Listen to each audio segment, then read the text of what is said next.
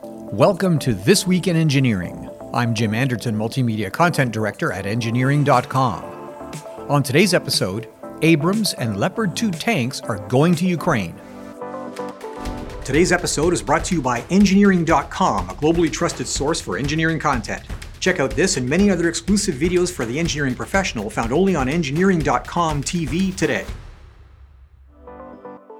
Tanks have been a game-changing technology in warfare for a century. The combination of the off-road mobility of track-laying prime movers with armor plate and guns made tanks the decisive weapon at the close of World War I, and they were pivotal in both the success of the German Blitzkrieg early in World War II and in their eventual defeat in 1945. In 1950, South Korea was almost lost to the North Korean surprise attack led by T-34 tanks. U.S. M26 Pershing tanks were used to stop the North Korean advance, and the Korean War ended in 1953 as a stalemate, with the two nations separated by a demilitarized zone to this day. Wars since then have not featured large-scale tank battles, either because the terrain was unfavorable, like Vietnam, or the technology mismatch was great, as during the Gulf War. Today's conflict in Ukraine, however, is different. The landscape is historical tank country, and Ukraine was the site of major tank battles in World War II. Up to now, both sides have used Soviet-era tanks, with the most numerous being updated versions of the T-72. But as the war drags on, more modern equipment is making its way to the conflict, notably the Russian T-90 main battle tank. Currently, European NATO nations and the Biden administration have authorized the transfer of advanced Western main battle tanks, the German Leopard 2 and the U.S. M1 Abrams. It appears that a technological showdown is shaping up between Russia and NATO in tanks, and the result will likely influence tank design for years going forward. And there are several differences in design philosophy between Russian, German, and American tanks. A major one is in the turret. Russia favors auto-loading guns, removing one crewman from the turret, allowing a crew of 3. This also allows a smaller and harder-to-hit turret. Western tank guns are loaded by a dedicated crewman manually.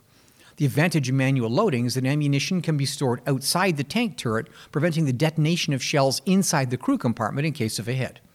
The result of the ignition of rounds inside the turrets of Russian tanks have been devastating in Ukraine, with the turrets frequently blown off the hull and poor survival odds for the crews. Armor in all 3 tanks use composites, special steel alloys, and can be fitted with explosive reactive armor, which explosively pushes against the force of an incoming round. Armor and the shells that attempt to penetrate it are fascinating engineering subjects, but perhaps the most important differences between the tanks is in information systems. All modern tanks use defensive electronic countermeasures to attempt to confuse or defeat missile guidance systems, and all use modern connectivity to give unit commanders an overview of the real-time location of friendly assets as well as those of the enemy. The surprising effectiveness of portable, human-carried anti-tank missiles like the Javelin has caused some analysts to predict the end of tanks as an effective weapon, but the conflict in Ukraine now features real-time intelligence from drones, crewed aircraft, and satellite surveillance, as well as ground-based radars and sensitive infrared sights. If modern armor proves to be no match for advanced anti-tank missiles, the battle may go to the side which can preserve situational awareness while jamming enemy systems that do the same thing. If Ukraine demonstrates that drones and missiles have made the main battle tank obsolete on the battlefield, it's possible that they may re-emerge as an armored, mobile command post coordinating attacks from autonomous land and air assets. Or tanks themselves may become fully autonomous or be controlled remotely. The war of the future isn't here yet, but Ukraine is going to prove concepts that will likely change warfare forever. Well, that's it for this week's episode of This Week in Engineering. To check out these podcasts as videos, visit Engineering.com TV.